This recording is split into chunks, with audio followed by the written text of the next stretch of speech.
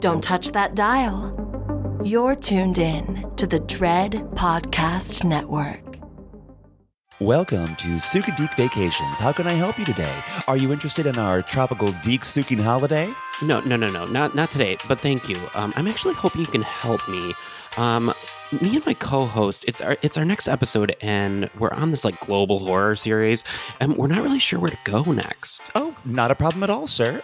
Love your show, by the way. Now, thank you for giving a real voice to all Deek Sukers. Now, as for your destination,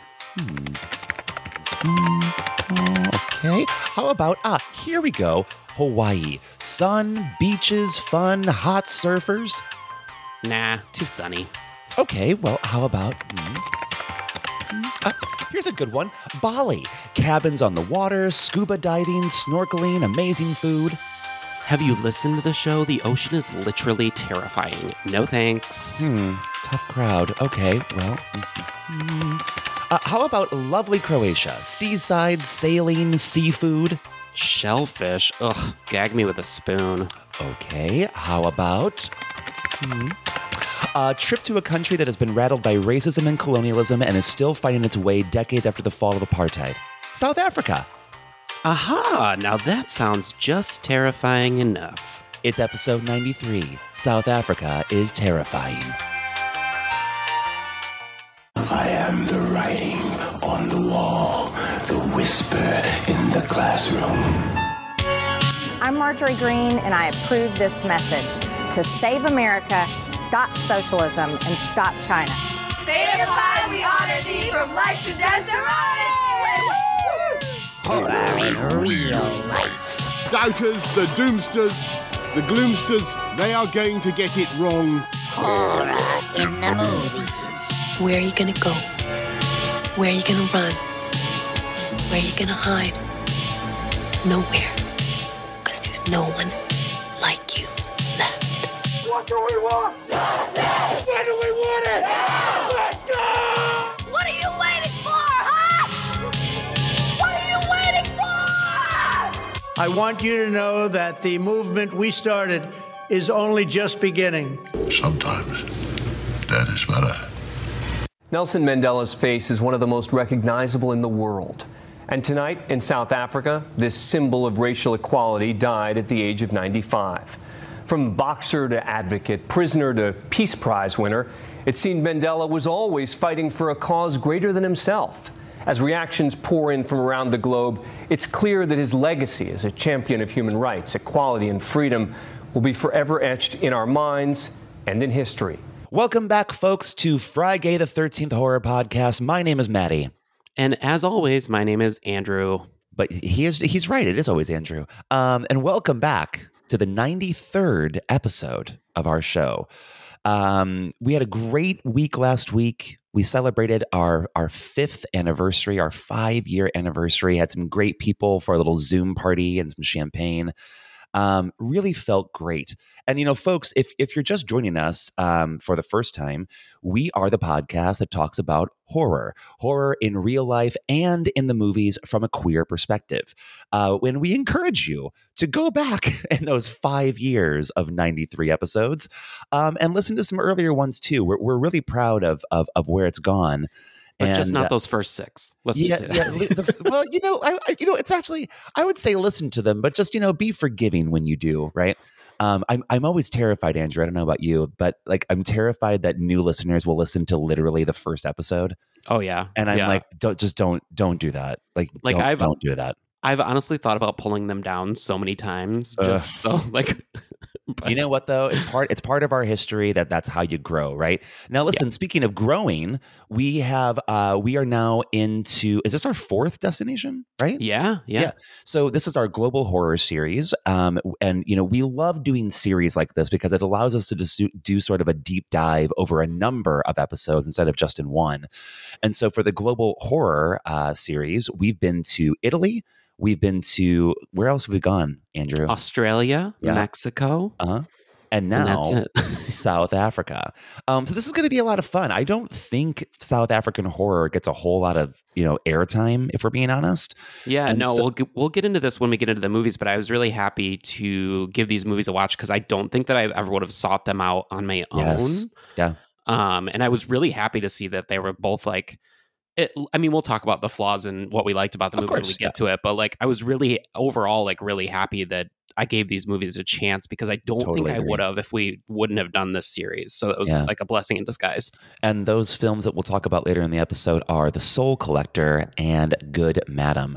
And cheers to Shudder, as always, for bringing some really great horror to the screen. But look, before we get to the episode, we're going to go over to the Certified Terrifying corner.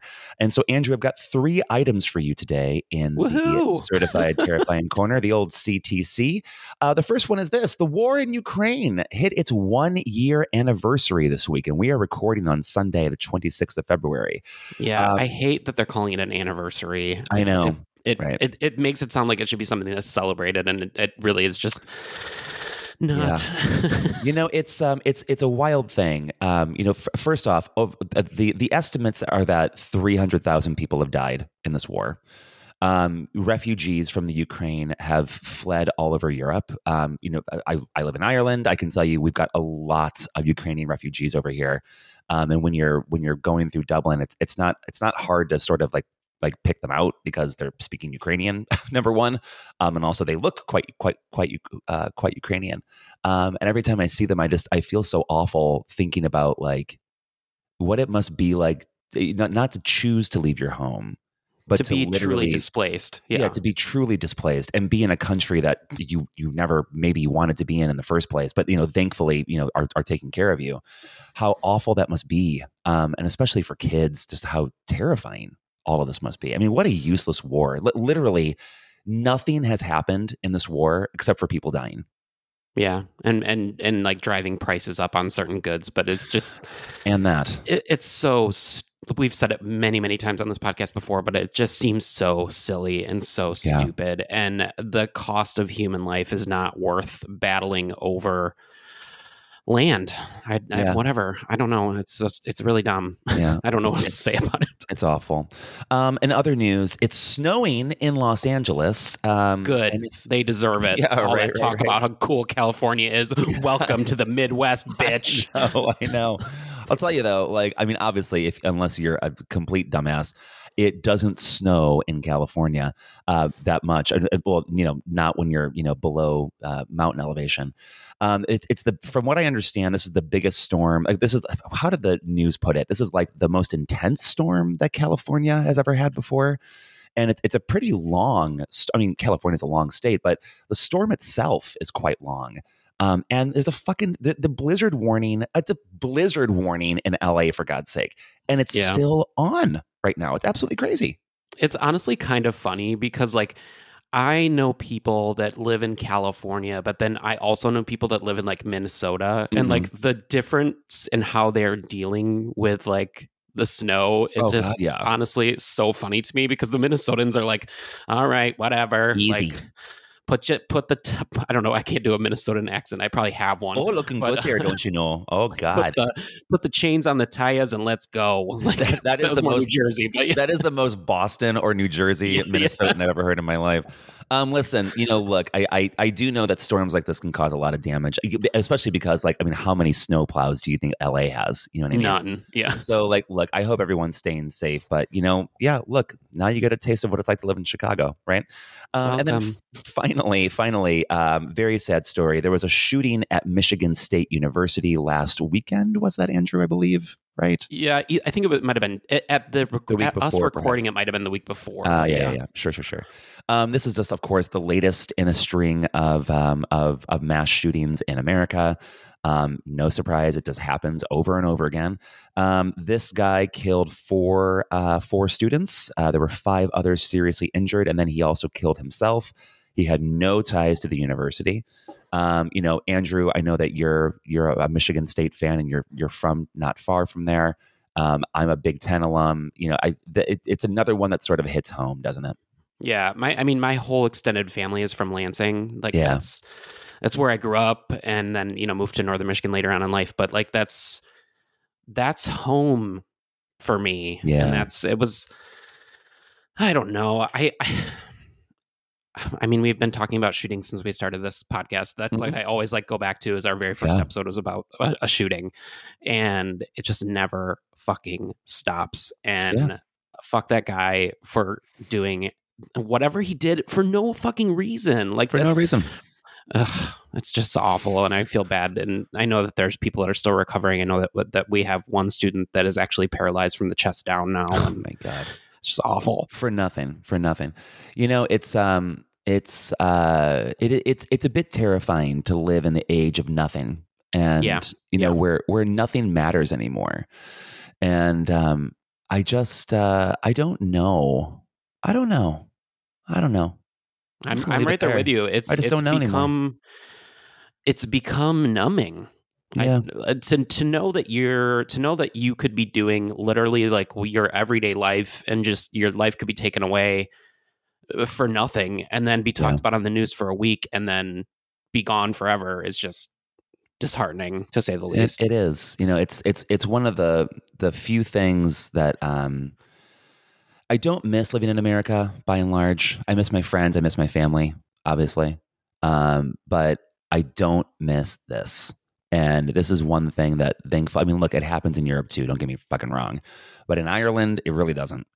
And like, it's one thing that I am grateful for here is that I can kind of be certain that it's not. And that's the way that everyone should live. It's just, that's how it is. So I don't know. We'll leave it there. There's nothing more for us to say, but you're right. We have been talking about this since our very first episode when we talked about the Parkland massacre in episode 1. So hopefully we'll never talk about it again. That's the certified terrifying corner. Now that we're depressed. Yeah, that's the job. Now listen, let's get in. We're going to get in. I'm trying to think of what vehicle we'd get in. We're going to get on our private jet, the Sukadeek jet. Yes, it's a 769, and we're going to South Africa. My South African accent is awful, but I like. I can't do it. Can you try it? Give it a shot. No, because it's for Come me. on. No, but for me, it's like it's a mix between like, and honestly, this is not true, but this is just what it sounds to my ears like. Is it sounds like British and Australian mixed together with a little bit of like that African like language. Like it's so complicated. I think it's actually one of like my favorite accents I've ever heard because it's so a beautiful unique. accent. Yeah, and I was like, kind of taken away, especially in our first movie where we have, because obviously our second movie is a lot more spoken in the native language, but in our first movie, the people are white, so they have that accent, and I was just like, wow, if I could choose an accent, that would be right up there because it's really cool. Yeah, it's a beautiful accent. It's also one of my favorites, and my key into the dialect, at least for Afrikaners, is I say South Africa like that, and you put like a longer A on the Africa, and that just seems to work for me for some reason. Yeah, but you got to put R's after your O's, like kind of like Australian a little bit. Come on, Andrew, give it a shot. I can't do it. At some point in this episode, you're gonna do it. I'm gonna make you do it. All right, listen. We're so weird today. This is going to be a great episode. So listen, South Africa is a beautiful country, of course. It is also riddled with a terrible past. Yeah. And, when Andrew and I were growing up, and, maybe for some younger listeners out there, you don't remember this, but when we were growing up, apartheid was still like the law of the fucking land. And it wasn't until I forget what year it ended. Now I should probably know this, right? But whenever it did end, I mean, I was already like nearly a teenager by then. 94, it looks 94. Like. Yeah, sure. So I was 12 years old, and thinking that like that was, I mean, it was basically just like it was slavery. Like let's just call it what it is, right? Yeah. And that was still like the way of life for people. When I was alive is something terrifying to think about. And, the legacy that it has left in this country, this beautiful country with amazing people and an incredible culture is one that is just, still ongoing with a lot of pain. And, there's a lot of reasons why the politics of South Africa are so wild. And it's largely because, look, England and the Dutch went in there and fucked it all up. Yeah. And it's still like the weird thing about South Africa to me, and you kind of alluded to it a little bit, but like it happened in our lifetime. Yeah. That country's evolution happened while we were alive. Like, when was the last time you could think about that? Apart from a lot of the conflicts in the Middle East, like and then I guess you think about the USSR, but like, when can you really think about like somewhere that wasn't already established in your lifetime? That's just strange. The only other thing is when the Berlin Wall fell. That's that's like the only other one. And like those are two of the end of apartheid and then the fall of the Berlin Wall. Those are like just two incredibly historical moments that we were alive for. And and this is not about Germany, of course, but when I was in Berlin for Christmas and I saw the Berlin Wall, it was really, really moving because I remember that. I remember coming home from school that day and watching David Hasselhoff sing on the top of it. right. But I remember watching it with my dad, and on the news. And I remember watching Mandela when he was elected president. I remember watching that with my dad too. Yeah. And we'll talk about this, but what a transformation for a country. Mandela was of course, the ultimate hero of South Africa. And Nelson Mandela was imprisoned for fucking decades, just for like demanding that people be treated like human beings. And when he's finally released, when apartheid is finally ended, and he becomes the president of South Africa, he's the first one elected after all this shit goes down. He gets up and he gives a speech, and he ends the speech. He speaks in Xhosa, he speaks in English, and then he ends the speech talking in Afrikaans. And he ends it basically saying that was the past, and now we're moving on. And he does the work of like incredible restorative justice. And it doesn't become a country that's like, torn in two. And, now we'll put the white Afrikaners over here now and, blah, blah, blah, whatever. He sought to like create a new country that was based on forgiveness. And there's something just incredible about that. Like how I wish we had more leaders like Mandela. And that is not a Mandela effect that you just spoke about. That's actually true.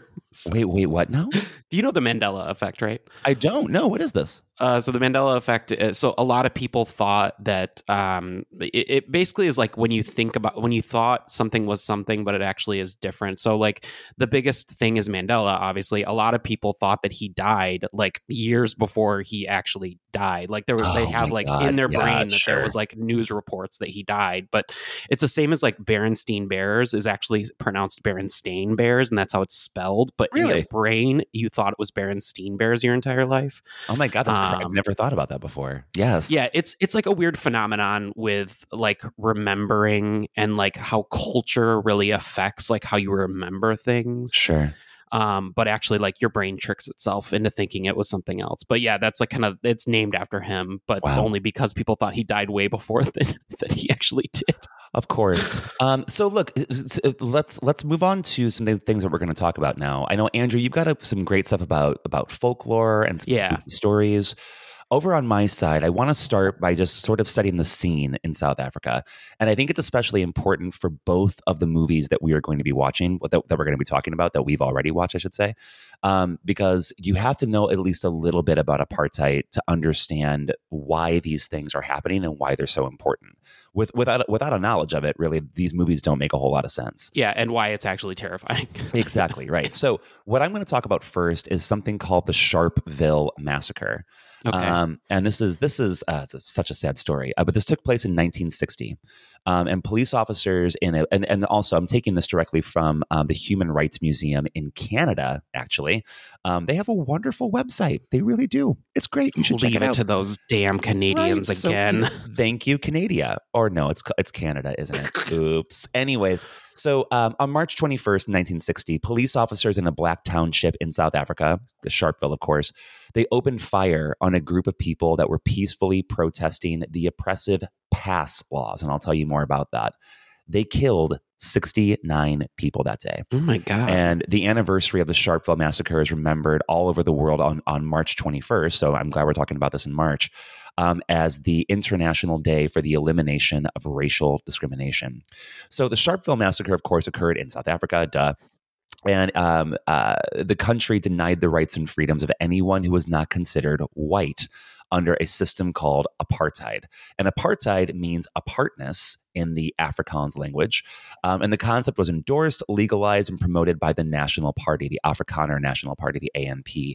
And they were elected in South Africa in 1948 by a minority of exclusively white people. How about that? Of course. Yeah. The apartheid laws placed all South Africans into one of 4 racial categories. First, white or European, native or black, colored, which would mean people of mixed race, or Indian/Asian.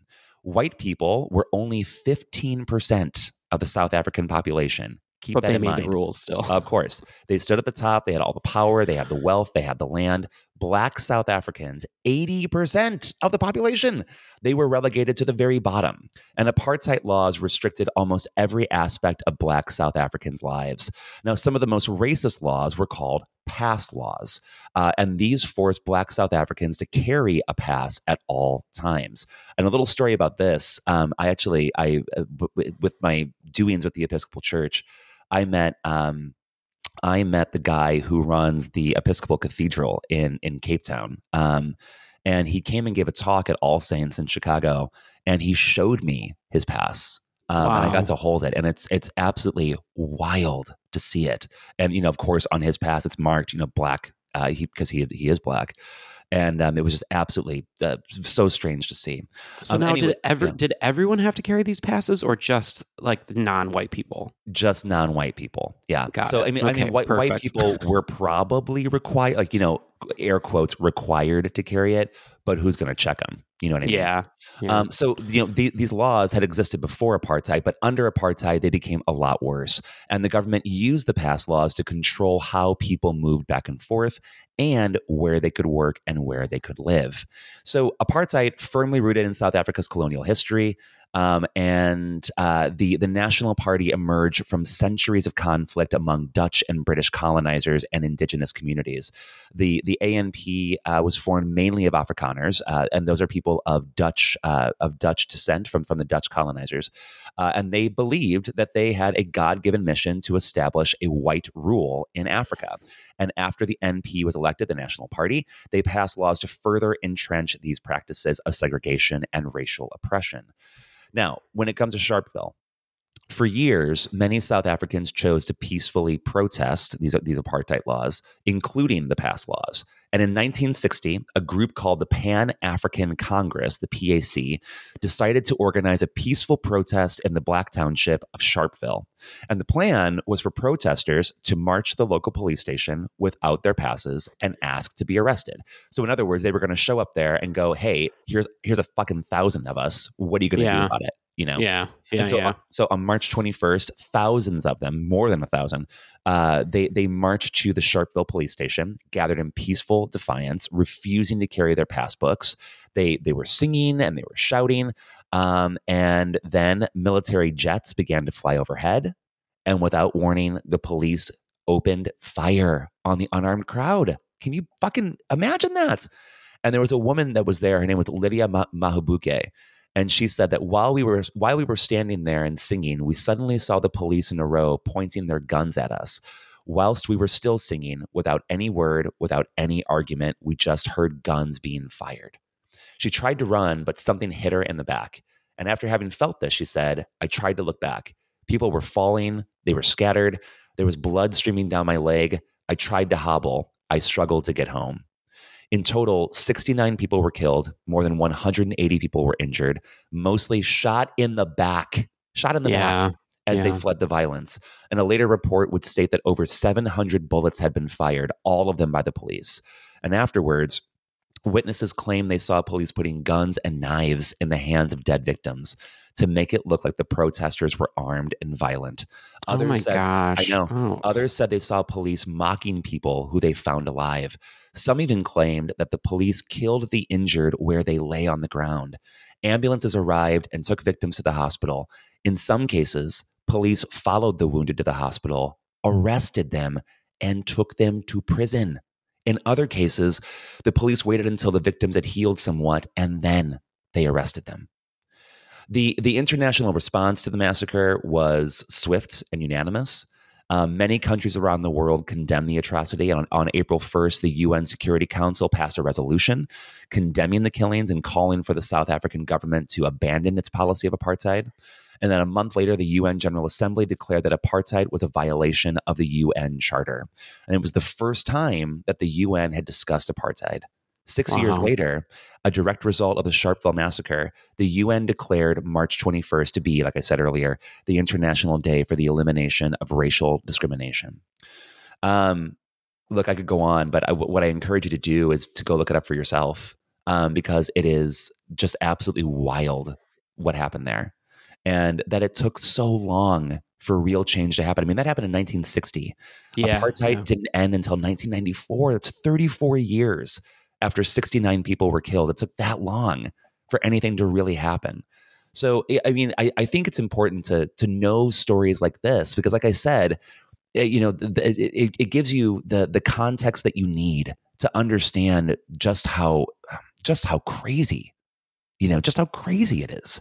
And it gives you a lot more color when you're thinking about how you watch films like The Soul Collector or like Good Madam. Mm-hmm. Yeah, it's very interesting. I didn't know all of that history on this, so I'm thankful that you brought that forward, because it's one of those things that, like, it just, Africa in general and the atrocities that happen there are so ignored. Yeah. And we just don't talk about it enough. Sure. And so the fact that we're even talking about South Africa, and I think the only reason we chose South Africa is because it's one of the only places that, that really films are accessible from. Yeah. But I'm sure that there is a lot of stuff going on in Africa that we don't have any clue into. Yeah, I mean, even now, it's just crazy. If you think about it, like, we were talking about Ukraine earlier, and don't get me wrong, what's happening in the Ukraine is awful, but also it's not anything new. And these things happen. The main reason, let's face it, and like I said, it's awful what's happening in Ukraine. I don't like it. I'm against it. Just want to point that out.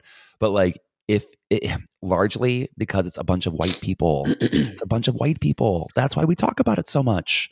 And sorry, my Siri went off there. But like when we, I don't understand either, Siri, for that matter. When it's black people or when it's other people of other races that are being killed or being massacred or being oppressed or whatever, we don't talk about it so much, and that needs to be a thing that changes. Yeah. Well, thank you for that. You're welcome. Now that I am officially depressed. What's next? Tell me. Do you want to talk a little bit about some folklore? I would love to. Yeah. Was pretty cool. So South African folklore really originates from an oral historical tradition. It's rooted in the region's landscape, with animals and the animal kingdom playing a dominant role. Some of the subjects covered include plant life taking on human form, women being married to gods, and messages being delivered by thunder. So the weather is terrifying. We have that episode back in the day. So the biggest one out of South Africa is the Tokoloshi. I don't know if you're familiar with the Tokoloshi, but I have not heard of this. It is a malevolent imp-like spirit from the Xhosa and Zulu culture. According to belief, Tokoloshis are summoned by people wishing to do harm to others. The Tokoloshi is also capable of causing illness and death to its victim. I'm almost positive that there is a movie about Tokoloshis. I just can't think of what it is. According to popular legend, people raise their beds on bricks to avoid falling prey to the diminutive Tokoloshi.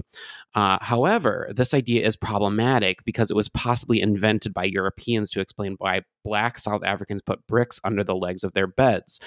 The real reason for the practice is nothing more than to make storage space in cramped quarters.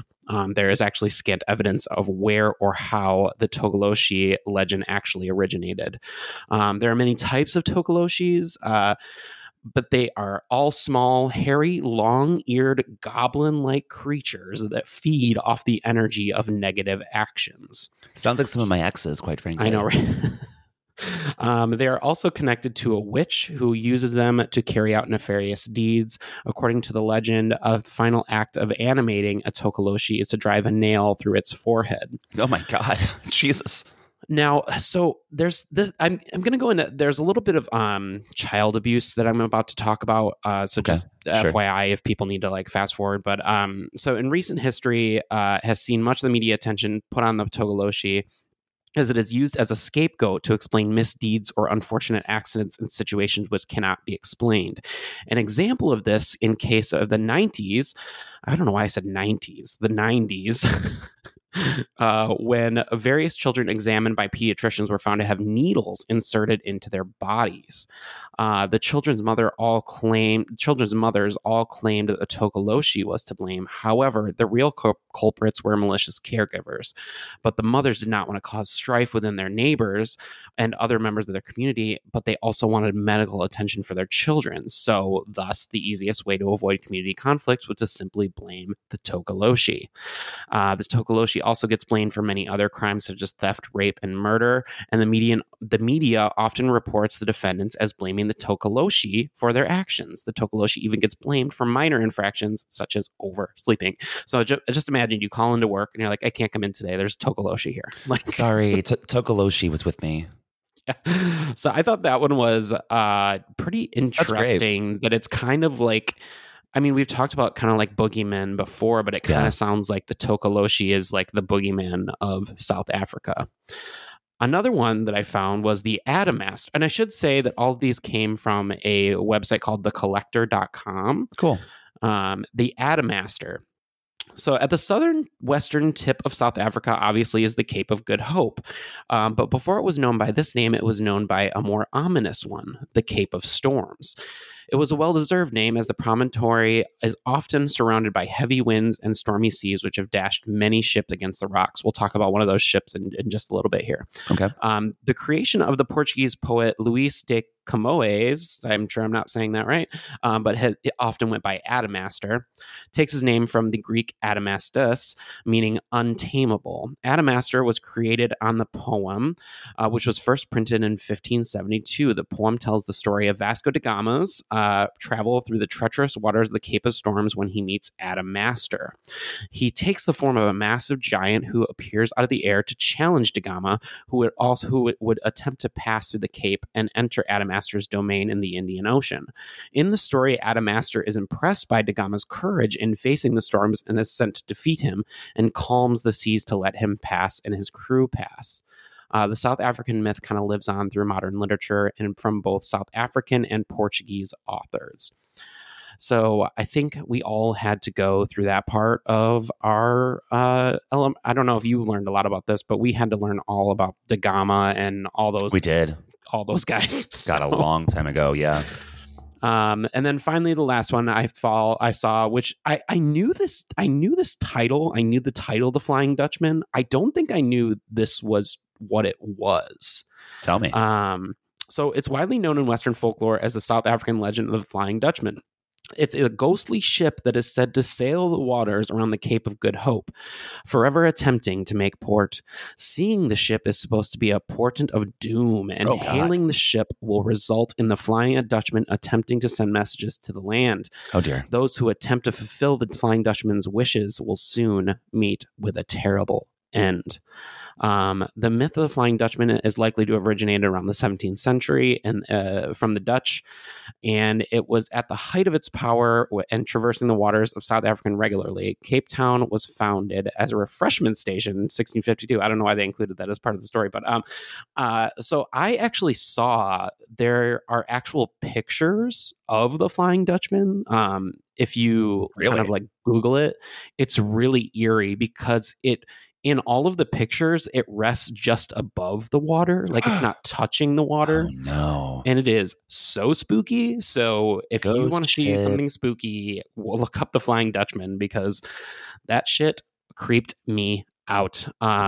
You've heard of that though before, right? Yeah, for sure. That term, the Flying Dutchman. Did you know it was a ship? I don't think so. I don't know where I know that from. Was it? I feel like was there like a show called The Flying Dutchman or something? Well, isn't it from Peanuts? Like, didn't they call when Snoopy gets on his like flying gear? Don't they call him the Flying Dutchman in that? Or am I? I don't know. Crazy? I think that they do. Someone out there is listening right now, going, "You're both stupid assholes." And look, you're probably right. But what I can tell you is that that's what I think it is. But I don't know.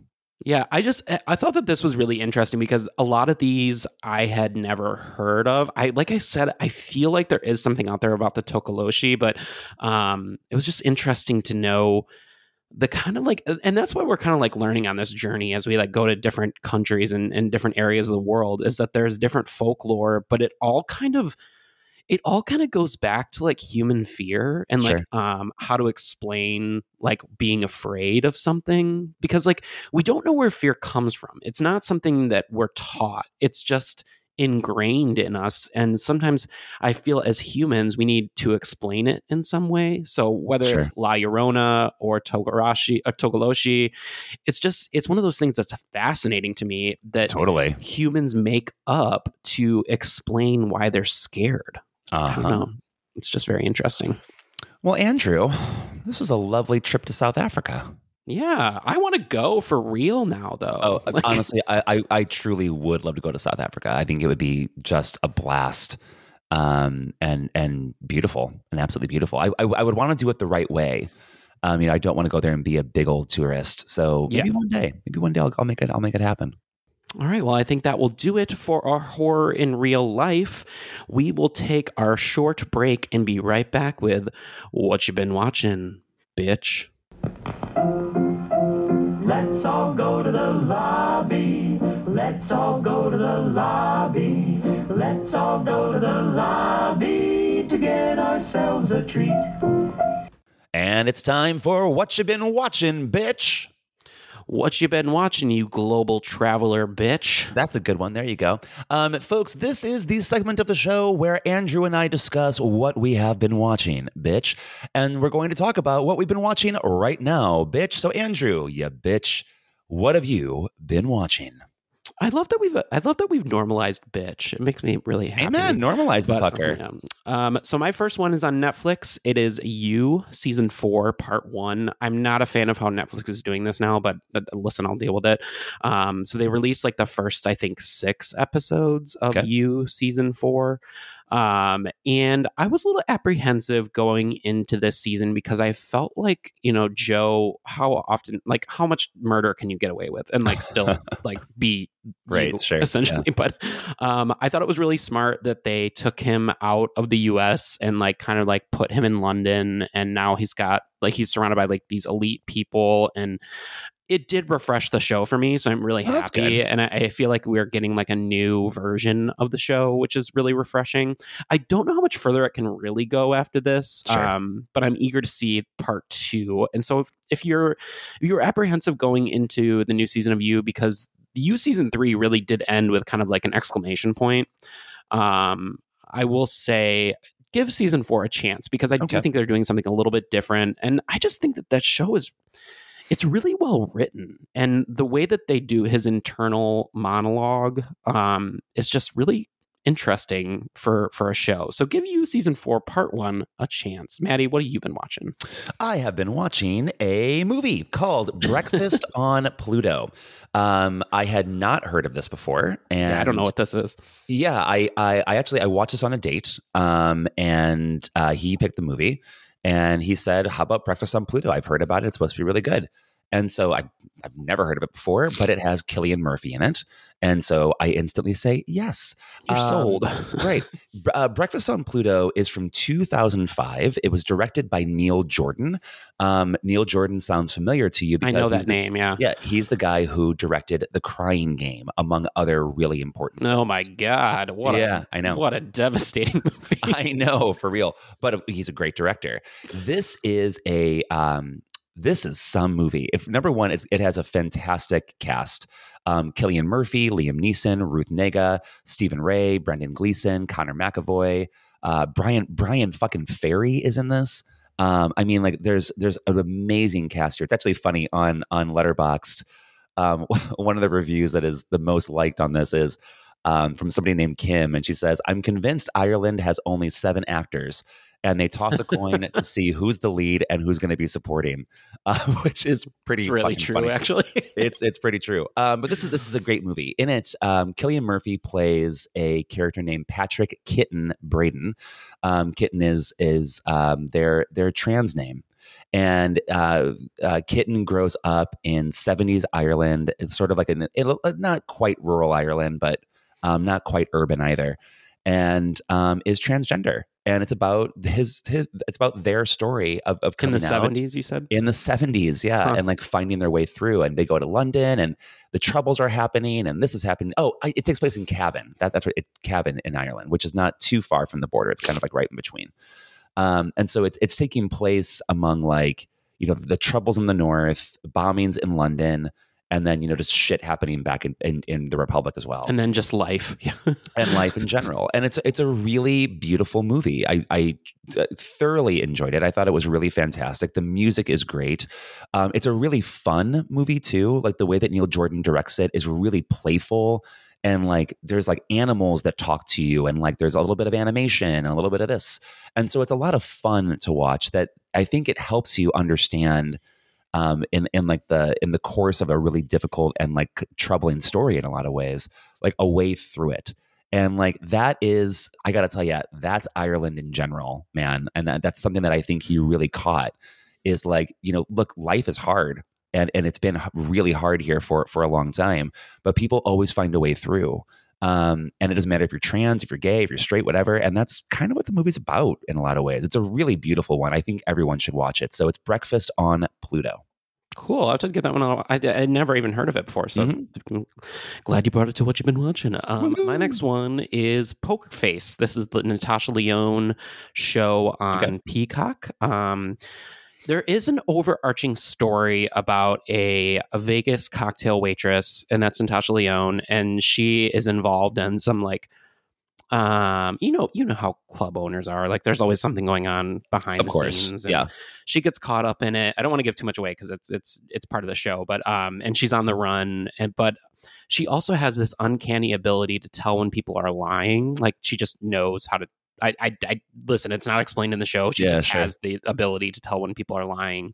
And it's kind of like following her like on this journey of like trying to get away from whatever she's running away from, but then also running into like these characters along the way. Like one of the episodes is like she becomes a roadie for her band, and like, it's like that kind of a thing. Yeah. But the cool thing about this show is like the first half of the show is basically just telling the story without Natasha Lyonne really involved at all. And then you kind of see the story again and you kind of see where she fits into the story. So I thought that it's a really cool storytelling device that they're using, because you don't really know. There's always a murder. There's always trying to figure out who did it and why. But like the way they tell the story is really interesting, because you get to see the whole thing without her involvement, and then you kind of see it again with like her inserted into the story. And she's been there the whole time, but you haven't seen her. And so I think it's a really smart show. And honestly, I do think Peacock is emerging as maybe one of my favorite streaming services. It seems like it. Yeah. I think that they're just like coming out with some really interesting stuff. And of course it's Natasha Lyonne, and she has her own charm. You either get it or you don't. Yeah, sure. And I think that this is a well-earned show that people should be checking out. So that's Poker Face on Peacock. My next film is called La Grande Bellezza, which is The Great Beauty all'Italiano, and it is from 2013. It won the Oscar that year for Best Foreign Film. And The Great Beauty is about a writer named Jep Gambardella, and it's his 65th birthday. And like this dude has basically like lived in Rome his whole life and just has always like partied and lived it up, and nightclubs and women and this and that and whatever, all the things that you would think of. And it's him sort of leaving it all behind and looking at his life. It's a long movie. It's not super easy to explain, if I'm being honest with you, because it's just sort of like one of those like interesting Italian films that are just sort of go all over the place. Do you know what I mean? And you either like that kind of movie or you don't. And sure. You either like Fellini or you don't. You know what I mean? And like I happen to like Fellini, and I also happen to love Rome, as Andrew knows. And so if I would say this, if you like Rome, you should watch this movie, because you're going to see a lot of it, and it's beautiful. Like the filming is absolutely breathtakingly gorgeous, and it's a film about a lot of shit, man. I think it's people either love this movie or they hate it. I'm actually sort of right in the middle. You understand the faults, but like you still like it. Yeah. Without a doubt. Yeah. And like, I think it's a good movie, but like I said, it's also fucking long. And listen, there are parts of it that are kind of boring. But it is really beautiful. And there's something about that. And the title tells you all you need to know. It's The Great Beauty. It's good. I don't know. Maybe watch it if that sounds interesting to you. But if it doesn't, then don't. Yeah. So that's La Grande Bellezza. You can watch it on Mubi, which I just subscribed to, by the way. It's MUBI. That's a really great little streaming service. Let me tell you, it is fucking cool.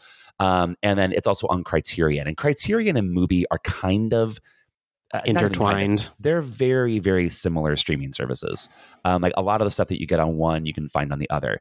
The cool thing, I'm sorry to go off on a little tangent here about Mubi, but the cool thing about Mubi is that it curates really, really well. And they've got all these like different like threads you can kind of go on with films. And Criterion also does that, but not as well, if I'm being honest. They need to up their game now that Mubi is on the block. So yeah, I watch it on Mubi, and that's something that you might want to consider subscribing to.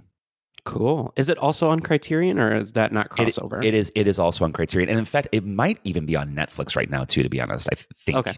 Possibly. My next one is, I'm not going to spend too much time because we talked about it on another episode, but it's just really interesting that this came to be just before we recorded, is that Megan is out on streaming services on Peacock, but get this, it's the unrated cut. Okay, so did you watch it? I did. Okay, tell me. I'll tell you, there's not a ton of differences, if I'm being told. There's no differences in the story. Let me just say that. The biggest differences is that they swear a lot more. There's a lot more shit. There's a lot more fuck, like that kind of a thing. Sure. And there's more blood. Like the scene where, and I'm sorry, I'm giving a little bit of a minor spoiler, but you're fine. The scene where the boss gets killed in the elevator is much gorier than what originally was in the cut that we saw in the theater. So if you liked Megan like we both really did, I thought it was a fun way to rewatch a movie that we get just like subtle differences. But I do think it's a better cut, because that was like, I think we talked about it when we talked about Megan, is that we did feel like it was a little bit toned down for what we were getting from a killer robot movie. And I thought that this was like the proper cut for it, if I'm being honest. And I know why they did what they did, so they could make more money off of PG-13 and get more people in butts and seats and blah, blah, blah, blah, blah. But I thought it was fun that they did the unrated cut on Peacock. So once again, another endorsement for Peacock. And no, we're not sponsored by them. I love that. I literally, while you were talking, just bought Megan on Apple because I forgot to do it, and you reminded me. Awesome. I love Megan so much. And also, show me the lie. What did she do wrong? What did she do wrong? I cannot wait for Megan 2.0. Yeah, she did nothing wrong. I'm a Megan stan. Did you? Okay, so it's something I caught this time around, just really, really quick. Yeah, go ahead. Did you? So at the very end, when Allison Williams comes home, or she's at home, and Megan breaks in and takes that car and gets to their house, and she's playing the piano. Did you realize what song she was playing on the piano? I think I did when I saw it, but I can't remember it now. What was it? It's Toy Soldiers, which is hilarious. Oh my God. See, that's why the movie is so brilliant, because they just fucking are on top of everything. On top of everything. Now, a movie that also has everything is Everything Everywhere All at Once, which I finally watched. This movie is a lot. So I did not see it in the theater. And I really wish that I had. I'm disappointed that I did not. I saw it at home in my, obviously, I was going to say, I saw it at home in my house. Duh, that's redundant. I saw it at home. I watched it by myself. And I think the reason why that was not a good viewing experience for me is that I'm very easily distracted when I'm at home. Yeah. And I watched it I've been saying this a lot. Eventually I will stop saying it, but I watched it during a week where work was really, really crazy. And at night, I get done with work and I pretend that I'm not working, but guess what? I'm working. And so I'm watching TV or whatever, but I have my laptop out. And I did that with this, and I shouldn't have done that. And that's my own fault. I get that. So I guess I'm just saying that to say, if you haven't seen this yet, go see it in the theater, because just there's a whole lot of fucking shit to watch in this. and it's easy to get distracted.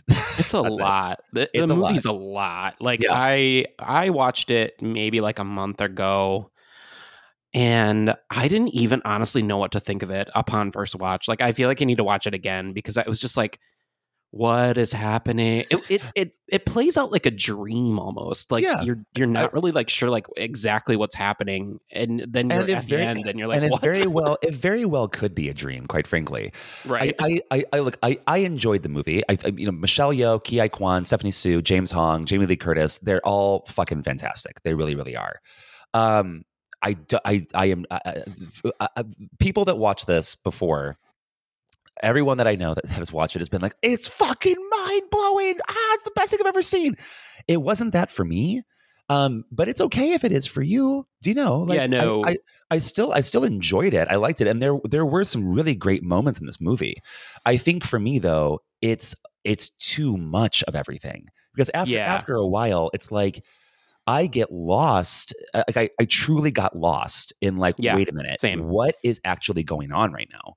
And like what is this movie actually about? Like, yeah, and like I get that, like there's like, you know, like you said, it could be a dream, and like look, the movie calls itself Everything Everywhere All at Once, and so you kind of have to be ready for that. It's a bit of caveat emptor, isn't it?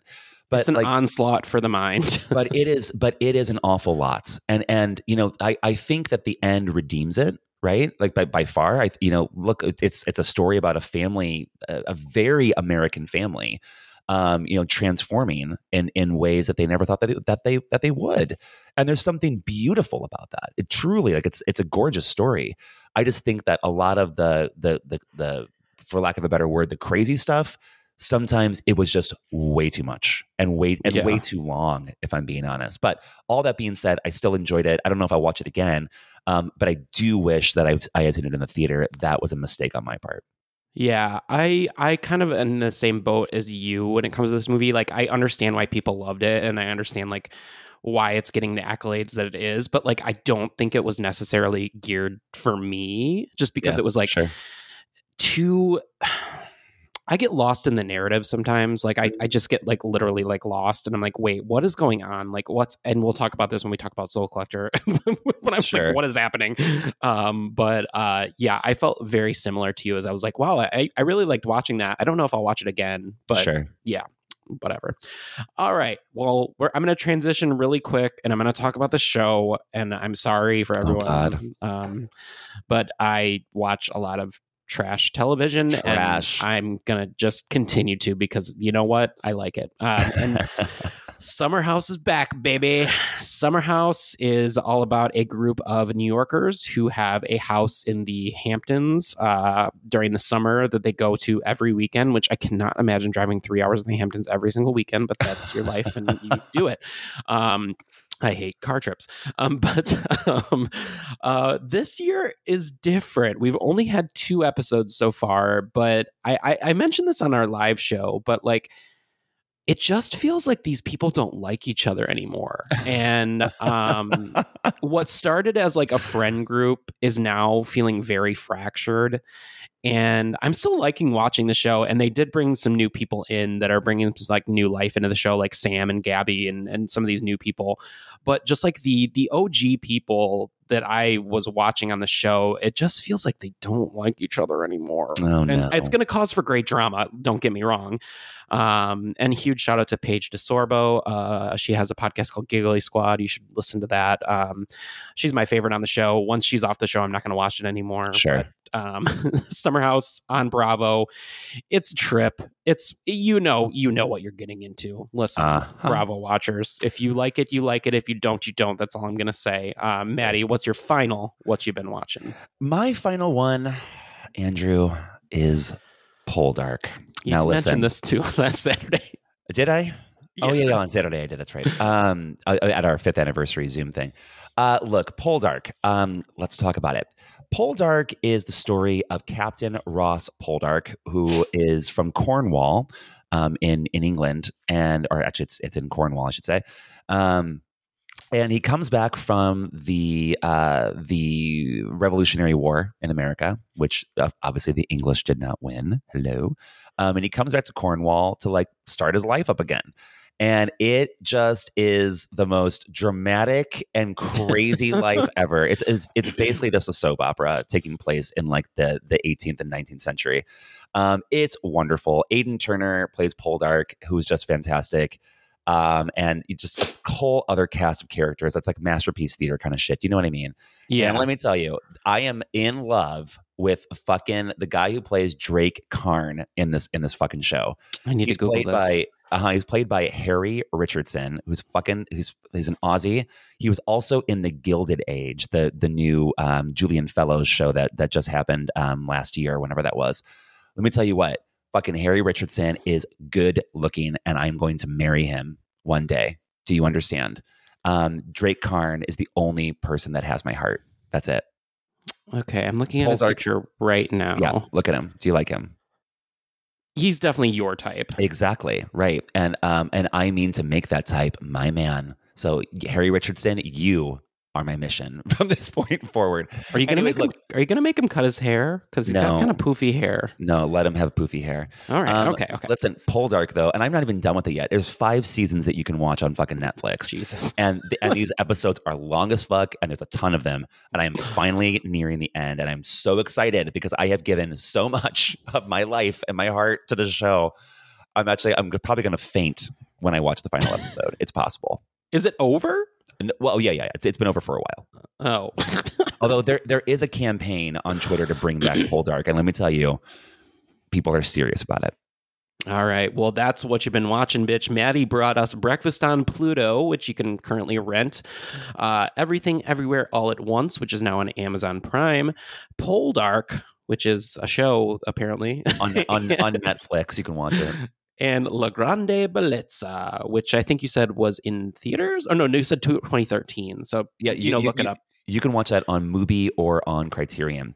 And Andrew brought us You, Season 4, Part 1 on Netflix, Poker Face on Peacock, Megan, unrated on Peacock, and Summer House on Bravo.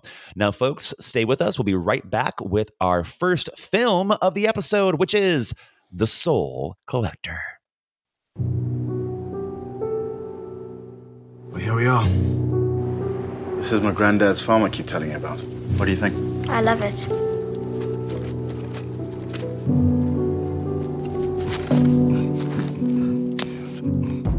Are you lost, little miss? William? Hey, who are you? My name is Lazarus. I used to work for your father. Letting him stay in the shed. There's something about him I don't trust.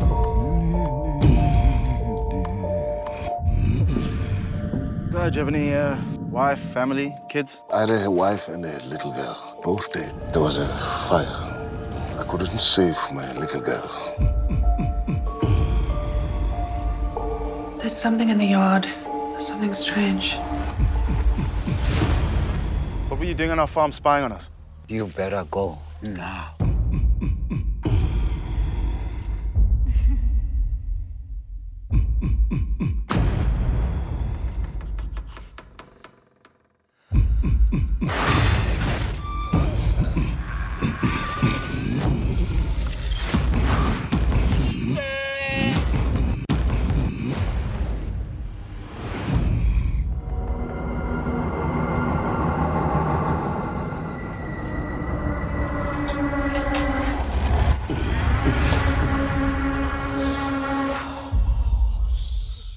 Some people collect Yadros. Some people collect books. This person collects souls. Andrew, tell us about the Soul Collector.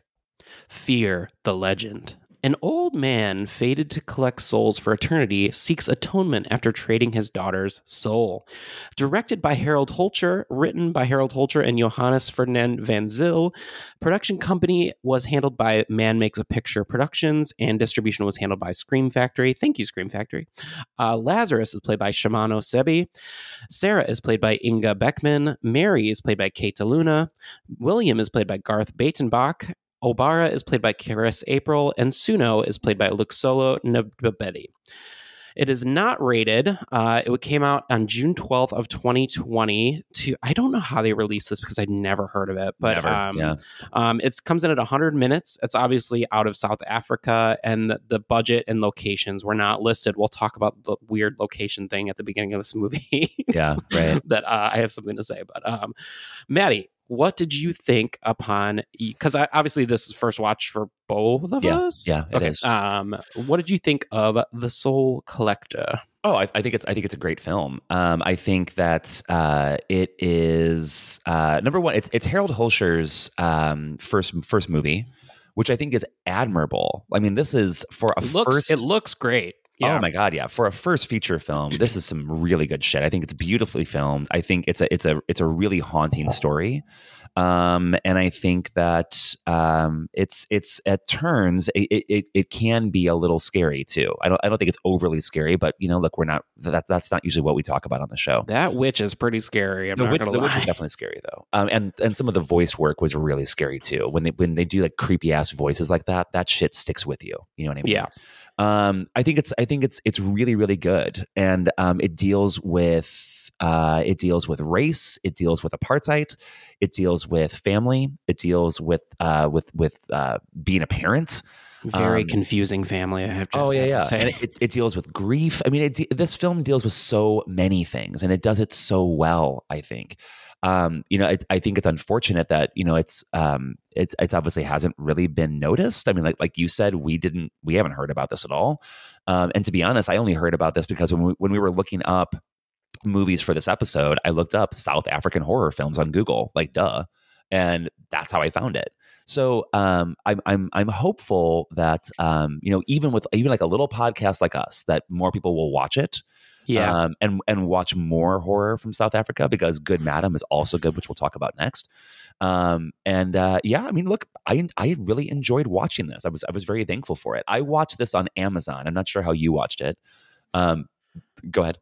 Yeah, I think we rented this one. I'm trying to think back, but it's pretty easily accessible if you just look it up. I mean, I think we rented it for like $4, like everything else. Yeah, yeah. But look on Amazon too, because it might be there for you depending on where you are.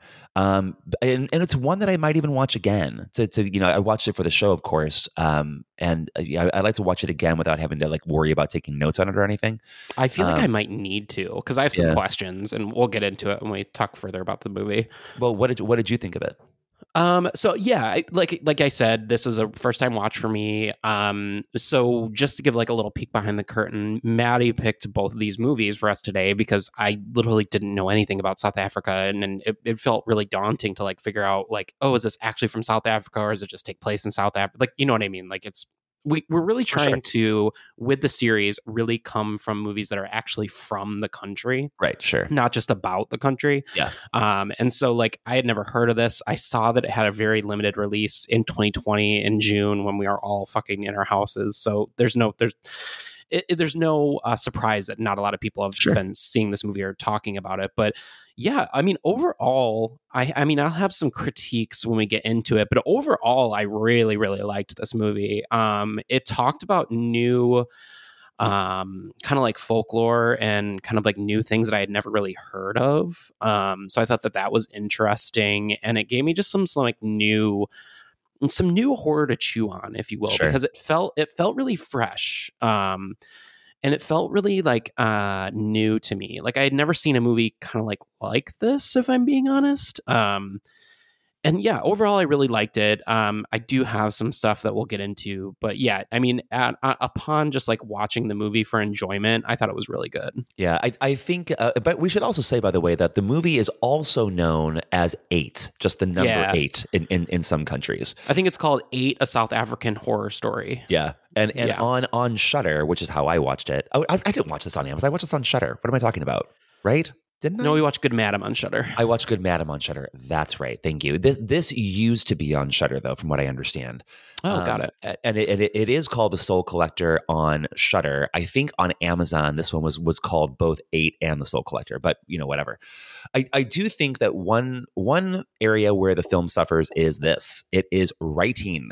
And there are the opening parts with the White family, which is who are they? It's Sarah, Mary, and William, right? So it's Inga, Becca, and then Kelta and Garth Batenbach. Also, Garth Batenbach, that is like the most South African name you could possibly have. Anyways, their writing is very stilted to me. I don't know how you felt about it. And it's you mean when he literally says "clever girl" in the car, and I was like, "Where are the Raptors? Where are the Raptors?" Yeah. Jurassic Park. It's not even just that. It's like the way that they speak to each other. And like, look, maybe I will grant this. Maybe that was deliberate. Like maybe they wanted it to feel that way. But I kind of think that is not the case. The way that he speaks to Mary in the car, though, and when she's looking out at the mountains. And she's like, "Oh, the mountains are beautiful today," or whatever. And he talks about the snake. And the mountains are actually supposed to be a snake. Blah blah blah blah blah. Da. That's the legend. And I'm like, "Come on." It's like a little forced. Yeah. It felt so forced. And that was one that I was just like, that's just not working for me, dog. You know what I mean? That's going to be a no for me. And I'm glad, though. What I am glad about is that wasn't the rest of the movie. And I was worried that I was like, oh God, this is going to be a slog, isn't it? And it turned out not to be. You know, once the plot starts to really pick up, a lot of that writing doesn't really even matter anymore. And it does start to really increase in terms of drama, which is what stories fucking do, right?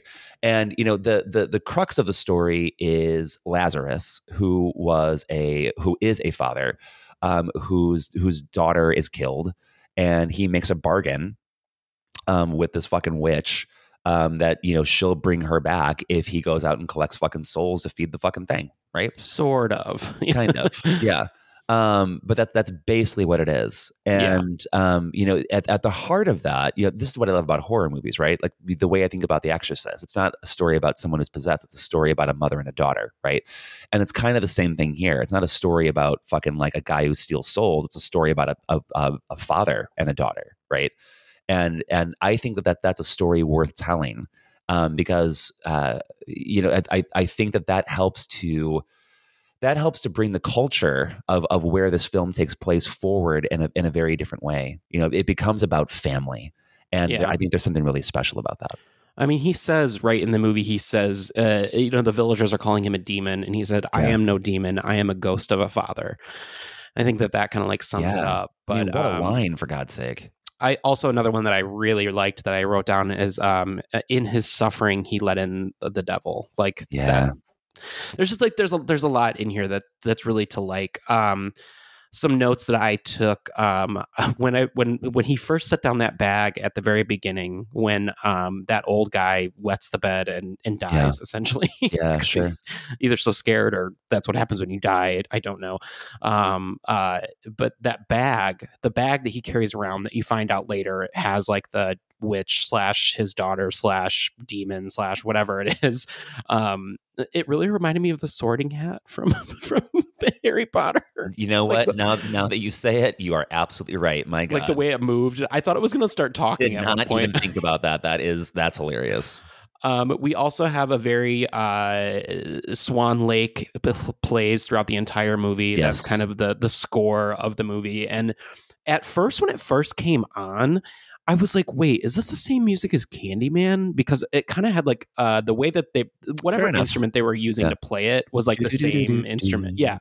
And it just reminded me of Candyman. And like, just like from initially, I was like, I'm in, I'm ready to see where this movie's going to go. Cause I had no idea where it was going to go. Another couple of things that I wrote down is I was like, is so Mary, the little girl, Keita Luna, are those her real eyes? Because those are the craziest eyes I think I maybe have ever seen. I don't know if you clocked that or not. Yeah, no, I mean that big. They are crazy. I don't know if they're real or not. It just looked like she was wearing like colored contacts. Honestly, like I've never seen that color blue / green. Another thing that I just like wrote down, and this is kind of like what I think there's a little bit of chaos in the movie that maybe they needed to rein in a little bit. Sure. So it opens and says. We get the not title card, but like a lower third that says like somewhere in South Africa. But then right after that, they show a sign of like where they're going. So it was called Hemel on Hop. So why didn't they just say that's where it was? Like, I don't know. It was so strange. I didn't really. I remember both of those moments, of course, right? And I didn't really put them together until you say it now. That doesn't make any sense, does it? Right. I don't know why they did that. Another part that I thought was a little strange is when they first go into the house, there's obviously no electricity, and he hands her a candlestick and she's just like amazed by the candle. And I'm like, has this girl never seen a candle before? Like she literally is like, whoa. It was the 70s, you know? Yeah. So the thing that I had a hard time with this movie is just like figuring out the family dynamic that was going on, because they don't really let you know, like you have to really pay attention to like how people are referring to each other, and like so we come up upon the house and the quote unquote father figure. So William, who you think is, I mean, upon first watch, like when you're going to this movie, you're thinking, okay, so here's the dad, here's the mom, and here's their daughter. And then they pull up to this house and he says, okay, so this is my father's house who died. And so we're like, okay, we get that. But then we go into the house and we find out later on, she goes into a room and she said, this was my mom's room. And I was like, wait, I'm sorry, what? And then she calls Sarah Auntie Sarah. And I was like, okay, wait. Well, what? even before that, before they get to the house, they stop off on the side of the road. And I did not put this part together until way later on in the movie. And there are two crosses there, and you know it's not super well done when you get right down to the brass tacks. Yeah, but it kind of works. So the way that this whole sequence goes is stop on the side of the road before they get to the house. And the girl kneels down, puts some flowers by one of the crosses, and no one says anything. And then the aunt and the uncle, who you don't know are the aunt and uncle, stand behind. And it is a moment, it does get your brain going, wait a minute, why is she doing this in the first place? Why are there two crosses, not one? And why aren't they putting anything there also? So I kind of started to think, oh, maybe like she's adopted or something. And then once, same as you, once I heard auntie, I was like, oh, it's the aunt and the uncle taking care of her because the parents are dead. Got it. Yeah. It took me a little bit to just like figure out what was going on. And I think it maybe took me out of like the first 30 minutes of the movie because I was just like really just trying to figure out what was happening. No, because also, I just want to interject really quick. Speaking about location. So I just looked up where it takes place, Hemel and Ard. And that is South Africa's wine region. Actually. Oh. Yeah. And I did not realize that. So something to think about. I think I thought it was interesting. There was a lot of things that I noticed. There was a little bit of like a Pet Sematary vibe with like his daughter and like trying to bring her back. And she comes back not quite right. Love Pet Sematary vibes. Bring it on. Yeah. And there was also a little bit of Dr. Sleep vibes with the vapor that comes out of the people that as they're kind of like passing away. Love a Dr. Sleep vibe as well. I know, right? Together, and then you get this movie. No, so like this is what I'm saying. Like I do like a ton about this movie. I will say, and maybe we can talk through it a little bit. I know we're up at about 14 minutes, but I just have a little bit of a hard time with understanding the end of the movie. And I was there anything else you wanted to talk about the actual movie itself before we kind of like get to the explanation of the end? Not really. I did think it was funny that she'd said like when so she stumbles upon Lazarus in the woods and he's like over a dead monkey and she goes, "Is it dead?" And I was like, girl, it has maggots and it is ripped open, showing its guts. Like it's dead. Like I don't know what you need, but the end of the film is odd. I'm gonna walk. It took me out of it for sure. Yeah. And if I'm being honest, I'm going to change my grade of this movie now. I did sort of stop paying attention at that part because I was like, where are we going with this? This is not what I wanted. Let me walk you through what I think happens, and maybe you can either say you agree or like maybe you had a different take. Okay. So he takes Mary and he drugs her because I guess her soul is the one soul that the witch really wants in the end to atone him for his misdeeds, I guess. And that's the only soul that will truly either give him atonement or give him his daughter back or something of the like. So he betrays her trust and betrays her promise that they literally pinky swear on right before he betrays her. Right, sure. And then they kind of show up in a not an afterlife, but a kind of like in between. It's like afterlife. It's like a purgatory almost, a limbo. But her parents a limbo in the mountains. But her parents are also there, which is confusing. Yeah. But they disappear, and he basically gives her a choice, and he says, you can either die now and go with your parents and be with your parents in the afterlife, or you can go back. And then we cut to the house burning down that also burned Lazarus down, because that's like what is his like what happened to him when his daughter died. And there is a moment where you hear from the flames a demonic voice saying, Sarah, Sarah. So is she now? Okay. So, and then it tells you that she is pregnant after that. And William looks at her very stupefied, like they haven't had sex in 6 months or something, and says like, how are you pregnant? So, and then at the very end of the movie, she says the kind of like Soul Collector poem that we got at the very beginning of the movie. And then in a strange turn of events, she eats the moth, which is supposed to be what we're led to understand is that the moths kind of represent souls. And so she eats it. So here's what I'm thinking. Did Mary decide to come back, but she's coming back as the baby? And that's what I thought happened. And Sarah is now the Soul Collector? That part I don't know. I can't answer that. It was just like, I did think that it was Mary coming back. Okay, so I didn't make that up. No.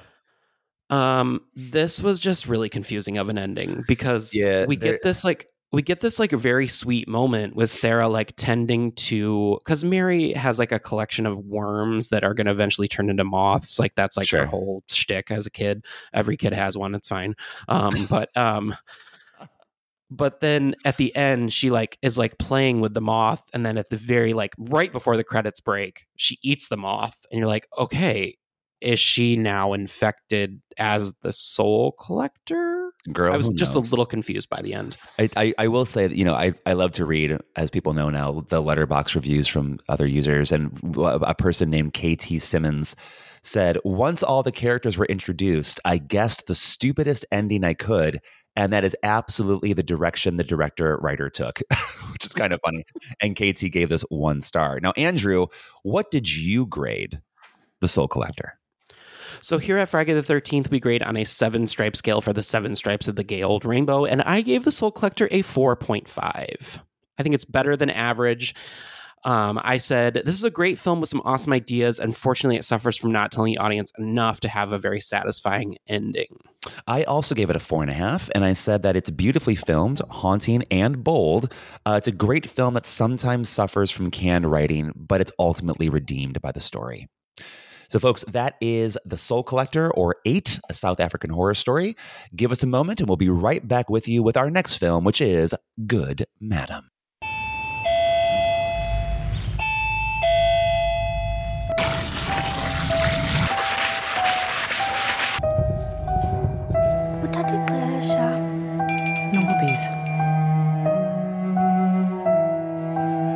Hello.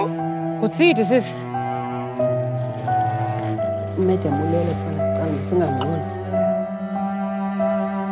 Ukudayena yena. Udayena userumini yakhe ngumuntu ongaphilanga wethu. Singahlala sisi. Ebe ungahlala. Kodwa ke nawe uyazazi ba irusi zalapha endlini sithini. Awukwazi ubaleka. Awukwazi uzivulela ifridge. Awukwazi uziyela epolini. Ayona nto ebalulekileyo. Awukwazi noya erumini kaMadam.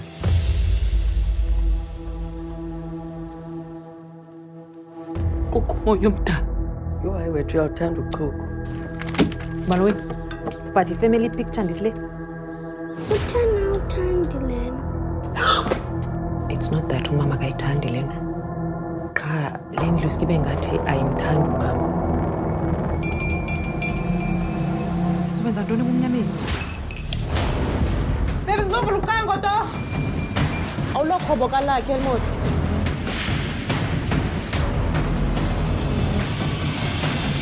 ayikho elinye ikhaya ngaphandle kweli khaya.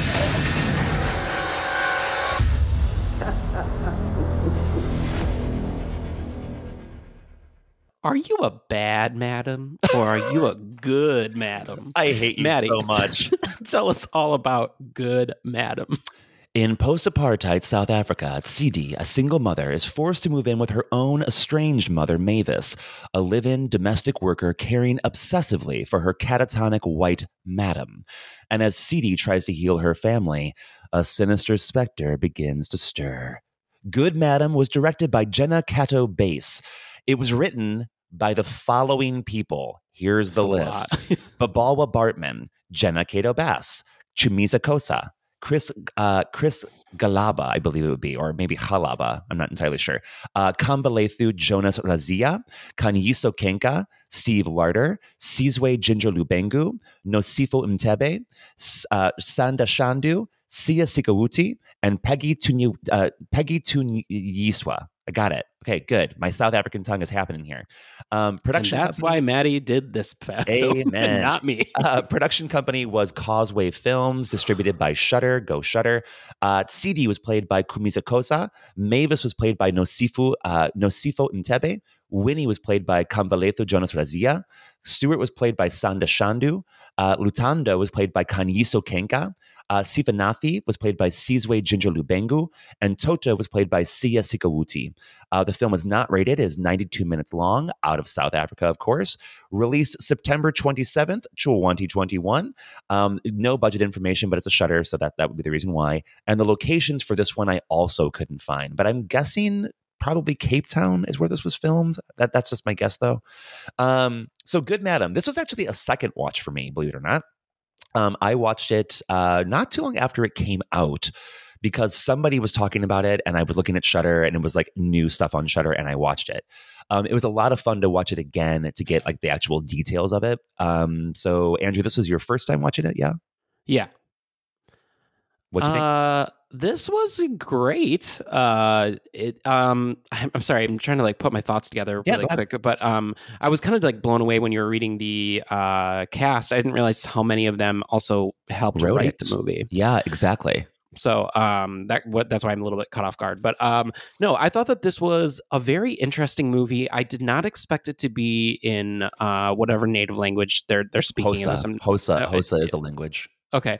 I was not expecting that. And so like once I settled into that, I was like totally bought in. It just took me like a second to like understand like what was happening because I don't know why I didn't expect subtitles, but yeah, I should have. You know what I mean?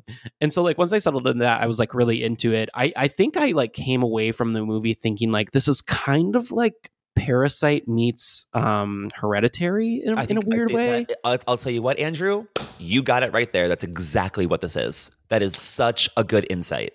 And so if you liked either of those movies and you want to see it like a different take on it from a different culture, I think that this would be a really good watch for you to give a chance. I just was like kind of blown away by like how haunting this movie really was. I mean, I think we get a lot of Shudder movies that we have really liked and like really had a good time with. And then like we get a lot of stinkers too, like I'm just being honest.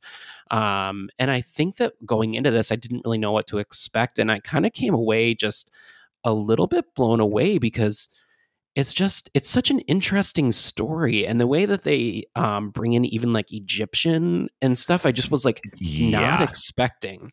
And so I came away from this like really liking this movie. I almost want to watch it again just so I completely understand. And it's kind of like the last movie. I think maybe because I'm not part of that culture and I was never raised on a lot of these like legends and folklore and everything, I'm having a little bit of a hard time wrapping my brain completely around what's happening.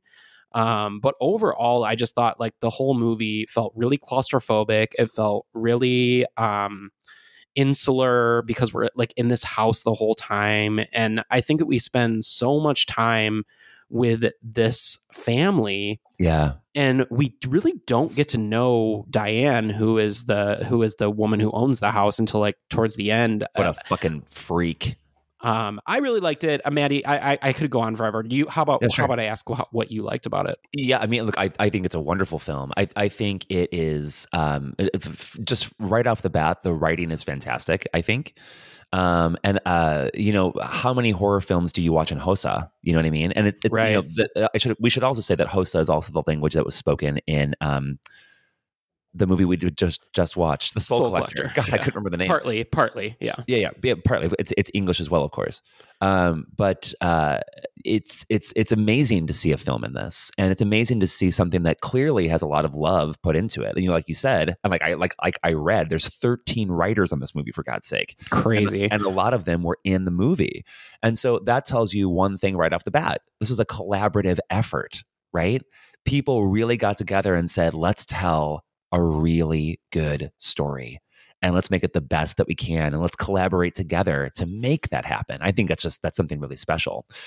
In the movie, what we come to learn, right, is that Diane's family is one that has had many, many, many black servants over the course of their existence, right. In South Africa. And we come to learn that there is an Egyptian spell. And I looked it up, actually. It's called the Field of Reeds. This is from the Egyptian Book of the Dead. It's spell 110. It's about like the Lady of the Air and this and that, whatever. But I love when movies do this. Oh, I totally. love when they actually take like real stuff. Oh. It breaks my mind. The lore is incredible. So what they do is they put this fucking spell on all these fucking black people, and then they have to be their servants in the afterlife. How fucked up. Not only just in life, but also in the fucking afterlife. And there's this great moment where CD finds the graveyard behind the house that she's never seen before, and she realizes all of this, and she sees the names of all the black servants that have been there before. And on each one of them it says are eternally like devoted for eternity or something like that. And like she puts two and two together after she discovers a spell, and she's like, holy fuck, this is what's going on right now. And the spell that they say is, I acquire this field of yours which you love. I eat and carouse in it. I drink and plow in it. I reap in it. I copulate in it. I make love in it. I do not perish in it, for my magic is powerful in it. And so if you take that and you apply that just to colonialism in general, right? Mm-hmm. Everything about this movie starts to make a lot of sense. And this movie becomes an allegory for what the Dutch and the English did in South Africa. And it's awful. Like that is exactly what the English and the Dutch colonists did. They stole people's lives. And they stole their lives not just while they were alive, but even when they were dead. Like even when I was talking about the Sharpeville massacre, they didn't just fucking shoot the people. They waited for them at the fucking hospital and then arrested them again, even if they were already injured. Like there's no end to racism's awful calamity. It just goes on and on and on eternally in people's lives. And that's what this movie is about. And the way that it tells it, the way that it gets you there, that's again why horror is so fucking cool. Because it gets you to think about how terrible this is. And like, look, Andrew, you and I know about apartheid, but let's face it, there are kids who don't even know about the fucking Holocaust right now. Do you know what I mean? So like, it would not surprise me that a lot of American teenagers probably have no idea, or American 20-somethings, they probably have no idea what apartheid is, truly. And they probably don't fucking care. But this is a movie that might help them understand where people have been and where they are now. And that's really fucking cool. Yeah, I think so. There was a couple of things in the movie that don't really go places that I thought they would. So there's a part at the very beginning. So CD has to go live with her mother because, and correct me if I'm wrong, this is just what I'm tracking in the movie. Yeah. I think that her grandma passed away and left the house to the family. However, CD had a conversation with her grandmother where she said that the house would be hers upon her death, but it never got actually fleshed out throughout the whole family. Right, sure. And so I think her uncle says that no, your cousin is going to live with you also in this house. Exactly. And for some reason, she does not like her extended family. It's not quite explained why she doesn't like her extended family. But instead of moving in with him, we learn a little bit from her partner. We're not entirely sure like if they're married or not, but I don't think that they are. We when one of the last times that we see him, he's like, I'm taking the kid out of here. You need to deal with your fucked up family. And he even says to like, I'm done with you and your dramatic family, or I forget what he says exactly, but it's pretty clear that like that her family is just sort of always in chaos, basically. Yeah. That was just like a thing so she goes to live with her mother, who is a live-in servant of Diane, Mavis. And there is a part at the very beginning of the movie where she takes her daughter with her, and daughter Winnie, and she is explaining the rules of the house. And she says, you can't run, you can't touch the fridge, always ask grandma first, who is Mavis. Don't go into the pool alone, and never go in Madam's room, who's Diane.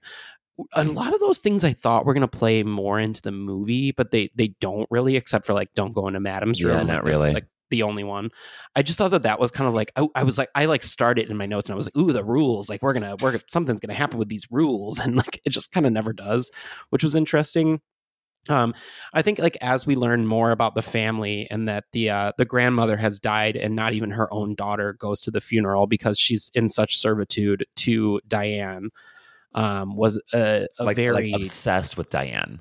Yeah, a very well, and then we start to, like, halfway through the movie, I thought there was actually something more nefarious happening with Mavis, because not only does Mavis like sleepwalk and sleep clean, which God, I wish that my sleepwalking game was sleep cleaning, because that would be very it'd just be awesome if I just woke up to a clean house. But what she it alludes to that maybe she's keeping Diane sick so that fair she enough. like, so almost like she's keeping her captive so that she is paying like for her life, because Mavis essentially is all the money she's making, she's handing back out to her family, and she feels that a debt to Diane for kind of like giving her the life that she has, or giving her family the life that she has. Yeah, sure. And there is a point where Diane falls out of bed and is hurt, and then Mavis has a conversation with Seedy where she says, no, we're not going to call the police. No, we're not going to call a doctor, because if this comes to be and her family finds out what kind of shape she's really in, then they'll send her to a home, or they'll hire a nurse, and our family will be out of money or be out of a job. Sure. And so I thought that it was going one way in that way. I thought that it was kind of like a Misery situation, like where Mavis was like holding hostage Diane. But then the whole fucking movie takes a swift turn when Seedy starts to not be able to control her own body, and she starts to when her fucking hand falls off in that like hallucination or whatever. But then there's also a point where she slaps Winnie, but it's not her. Like, it's her hand is like I don't know if Diane. So okay, sorry, I'm going on a little bit of a tangent, but no, you're fine. Go. Diane wants her to be. This is where I was a little bit confused. So why Seedy and not Mavis? Maybe Seedy's younger. So was she trying to take Seedy to the afterlife with her to be her servant, or was she trying to become Seedy? I think she was trying to take her with her to become her servant in the afterlife, which would match what happens in Egyptian theology. Okay, because I got a little bit confused, because there's a moment where Stuart, who is her brother, correct? Yes. Okay, so basically Mavis gave Stuart to Diane because she thought that he would have a better life growing up within that family, other than like growing up in her, I guess, quote unquote, crazy family, as we alluded earlier.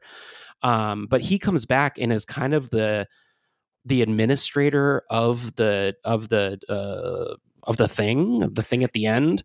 Yeah, basically, yeah. And he says there's a moment like where you can barely hear it because it's beyond a door, where he says, we don't need everything, we just need her hands. Right. And I was really confused, because I was like, so why do you need her hands? And then when the ritual goes wrong, Diane essentially gets on top of Seedy and basically like throws up all over her, which I was like, that's a lot. And which I was like, is she trying to become her? I'll be totally honest, I did get a little lost in the very end of like the ritual and everything. I was just trying to figure out like what was actually happening. But I mean, overall, I thought it was like so well done that I didn't really care at the end of the day, because at the very end, we do get like this very satisfying ending where Diane is put in the servants' quarters and Mavis gets to bring all of her family photos and put those out and finally gets to like live the life that she wants and the life that she deserves, all while still kind of like holding a ruse over Diane's family, because at that point Stuart was stabbed and she's talking to, I forget the two brothers that are in Australia, but she's talking to them and she's saying like, yeah, everything's great, everything's fine, like Diane's doing great. And I was just like, yes, you go girl, because you deserve this. And meanwhile, she put Diane in her old bed, which I thought was great.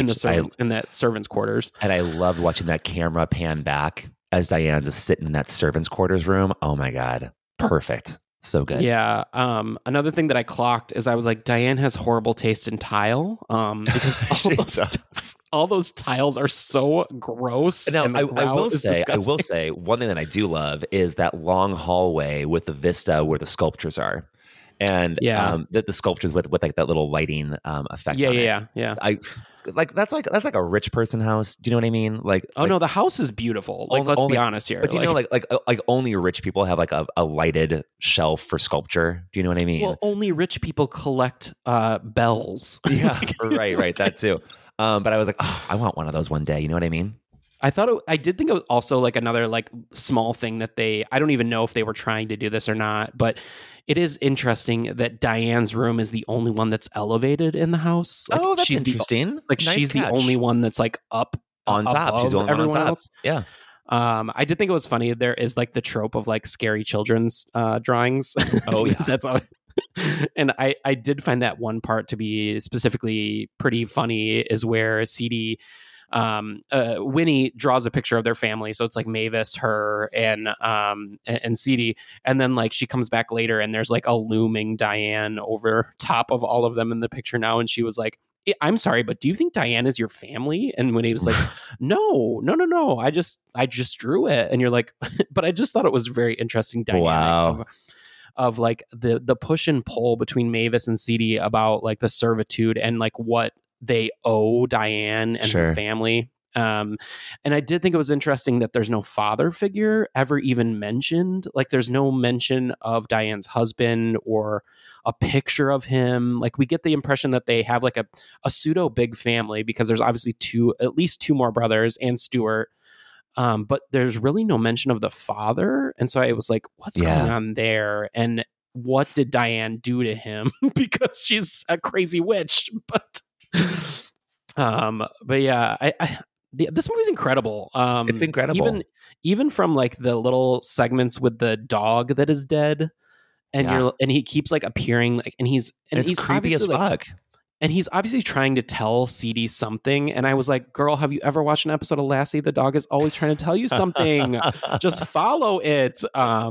It's a beautiful dog. Listen, we all love a beautiful dog, don't we? We do. But yeah, I think like overall, like anything that I didn't quite understand in the movie, I kind of just chalked up to my not understanding of the like overall culture, because like at the end of the day, I thought the movie was like kind of insanely incredible, because I was not expecting anything where this movie goes. What did you grade it? Yeah, so out of 7 stripes, I think I'm going to come up a little bit. Well, yeah, I am. I'm going to give it a 6. I thought it was really good. I said it was truly haunting. I couldn't take my eyes off the screen, and I was guessing what was happening the entire time, and I just kind of need to know more. I did the same thing as you. I brought it up from 5.5 to a 6, and I said, Jesus fucking Christ, what a movie, and a harrowing excision of servitude in the modern age. Yeah, go. If you have not seen this, you should go watch it. It's on Shudder. Really go watch incredible it. Fucking movie. Now, folks, that is our last film of the episode. Give us a moment and we'll be right back with our final game, which is South African slang. What does it mean? Government must do more to restore the dignity of our people. As the adage says, you give a poor man a fish and you feed him for a day. You teach him to to fish, you give him, no. So, folks, it is the end of our episode, but as always, we have a final game for you. And Andrew's made this one. Andrew, tell us all about it. So yeah, I have 4 phrases in front of me that I have never heard of, and so I'm guessing you've never heard of them, and they are all come from South African slang. Now, these could be African slang in general. I literally looked up South African slang, so I'm guessing that they come at least like originated out of South Africa. So I'm going to give you the word, and then I'm going to try to put it in context just to give you like a little bit of a clue, because obviously you don't speak this language, and so you wouldn't have no idea what it is. So the first one is lekker, Lekker. So if you were to put this in context, you would say... Does it mean tasty? Almost, because what I was going to say is the food was lekker, or we had a lekker day. It's got to mean like great, basically. Yeah, that's exactly right. It means like great or nice. The next one is yebo. Do you have any context for that? Do we need to give you a little bit of a clue? Yebo. Give me context. So you would say yebo if you are, maybe it's like yebo if you were saying, if somebody asked you, are you coming out tonight? So it's got to mean like, of course I am. Yeah, it literally means like yes. Okay, but it's kind of like, I think it stems from like, yeah, boy. You know what I mean? Like that makes sense. That kind of a thing. The next one is braai, or Braai. This is a little bit of a hard one because I don't think you would ever, but like, let's say for dinner, we're having some food made on the braai. Oh, so like the grill? Yeah, it's a barbecue specifically. Oh, okay, gotcha. Okay, got it. Okay. And it's only a barbecue that's cooked over wood or coals, never propane. Oh, interesting. Okay. And then the next one is robot. Robot? Yeah. I mean, does it mean just like boring person kind of thing? So let me put it in context for you. Yeah, the restaurant is two robots down on the left. Oh, so it must be in block. It is actually street light or traffic light. Oh, I see. Okay. Oh, well, you know what? That actually makes sense. Yeah, so they call them robots there. I kind of love that, actually. That's kind of amazing. I do too. It's much better than traffic light or stoplight or whatever. But yeah, so those were some interesting slang words that I found. I thought they were really fun. I love hearing different slang in different languages in different areas of the world. That what they call things is just mind blowing to me at how language carries and how language evolves. But that does it. Thanks for bringing that, Andrew. Yeah, no problem. That does it for episode 93. We have a couple of things to kind of call out. A big thanks to everyone that joined us on the 5-year Zoom anniversary call. Yeah. Really fun. We got together with about like 10 people, and it was like just manageable enough, and everyone had a great time. And I'm just very thankful that we have people that would actually even want to do that in the age of 2023. Yeah, agreed. On a Zoom call with us. Agreed. So. But we are a part of the Dread Podcast Network. You can support us by going to Frygate13.com/support, where you can become a patron on Patreon or buy merch if you would like. No need to give us any money if you don't want to, but if you think this is a good show and you think it deserves $1 or $2, maybe go and see that on Frygate13.com/support. And we have a new patron, we might say too, Alicia Nolan. Thank you so much for being with us in our Patreon. And a big thank you to everyone who entered the contest. And we have some winners to announce, Andrew. I'll do the first round here.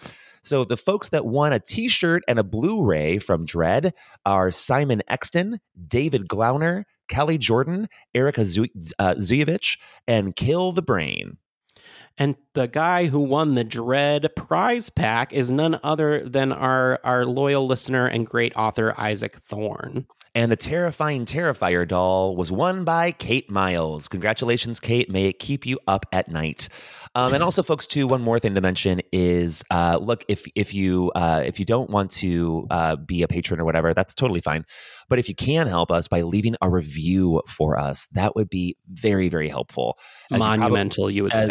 Yeah, as you probably know, most people decide to listen to a podcast because of the reviews.